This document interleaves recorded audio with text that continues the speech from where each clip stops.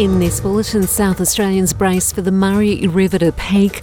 At least 25 people killed in the United States in a Munster winter storm. And in cricket, Scott Boland retains his spot in Australia's bowling attack for the Boxing Day Test match with South Africa. Good afternoon from the SBS Newsroom. I'm Peggy Giacomellos. The State Emergency Services told people in the Balto Shack community near Mannum, east of Adelaide, that it's unsafe to evacuate due to significant damage to Hunter Road near Haythorpe Reserve. A section of the Hunter Road is expected to be washed away. Flood warnings remain in place along South Australia's Upper and Lower Murray as communities prepare for the river's flood to peak. SES Incident Controller Wayne Palmer says crews are working day and night to check levees. Our volunteers are really dedicated and professional at what they do, so they see the need and they're assisting the communities. You know, you get stopped in the street and just thanked for being here. Volunteers are saying the same thing, so it's really good being acknowledged by the community. At least 25 people have been killed across the United States in a monster winter storm. It's expected to claim more lives after trapping some residents inside houses with heaping snowdrifts and knocking out power to several 100,000 homes and businesses. The storm stretches from the Great Lakes near Canada to the Rio Grande along the border with Mexico. Hundreds of flights have been cancelled and more are expected to be after a so-called bomb cyclone, when atmospheric pressure drops very quickly in a strong storm developed near the Great Lakes, stirring up blizzard conditions, including heavy winds and snow. Erie County Executive Mark Poloncarz says they're expecting more deaths. There may be more. I don't want to say that this is going to be it, because it would be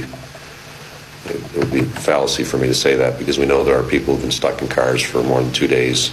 And there are people in homes that are below freezing now temperatures. 2 people have died in a light plane crash in the Northern Territory's top end.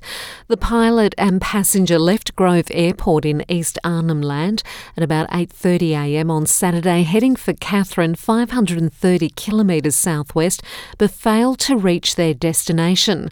Police and the Australian Maritime Safety Authority have been searching, and the plane wreckage was found about 250 kilometres northeast of Katherine. A man died in a car crash in the Toowoomba region of Queensland yesterday. A car crashed into the house of a 55-year-old man, killing him. According to police, the driver fled but was later arrested nearby in Milliman, 200 kilometres west of Brisbane. Detectives in the Forensic Crash Unit are investigating the circumstances of the incident. In Germany, police in Berlin are sending divers into a canal with the hope of finding missing treasure. The divers are looking for diamonds stolen in a major heist from Dresden's Green Vault Museum in 2019. Burglars took away hundreds of dollars worth of jewelled historical artefacts. German police announced earlier this month they had recovered a large part of the loot and arrested 6 people linked to the heist. Around 20 scuba divers are now searching Berlin's Schifffahrts Canal, looking for diamonds still missing from the hoard. Retailers are preparing for a predicted $23.5 billion spending surge in Boxing Day sales across Australia. Despite inflation and cost of living pressures squeezing budgets, the Australian Retailers Association expects retail sales will remain strong. They're expecting a 7.9% increase on last year's post-Christmas shopping, which takes in the period from December the 26th to January the 15th. Food, household goods and clothing are expected to be the top 3 most popular categories. To cricket, and Scott Boland has retained his spot in Australia's star bowling attack and will line up at the MCG against South Africa for Monday's Boxing Day test. The Victorian quick returns to the scene of his famous test debut last December, with Australian selectors retaining Boland over Josh Hazlewood, who'd ruled himself out after a side strain. That means Australia is sticking with the same team that crushed the Proteas by 6 wickets in just 2 days in the first test at the Gabba.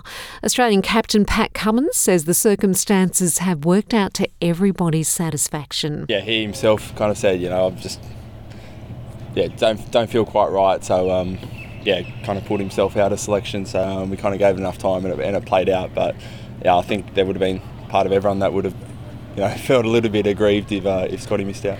And that's the latest from the SBS Newsroom. And remember to check out our suite of podcasts over the holiday period, including SBS News in Depth and Change Agents.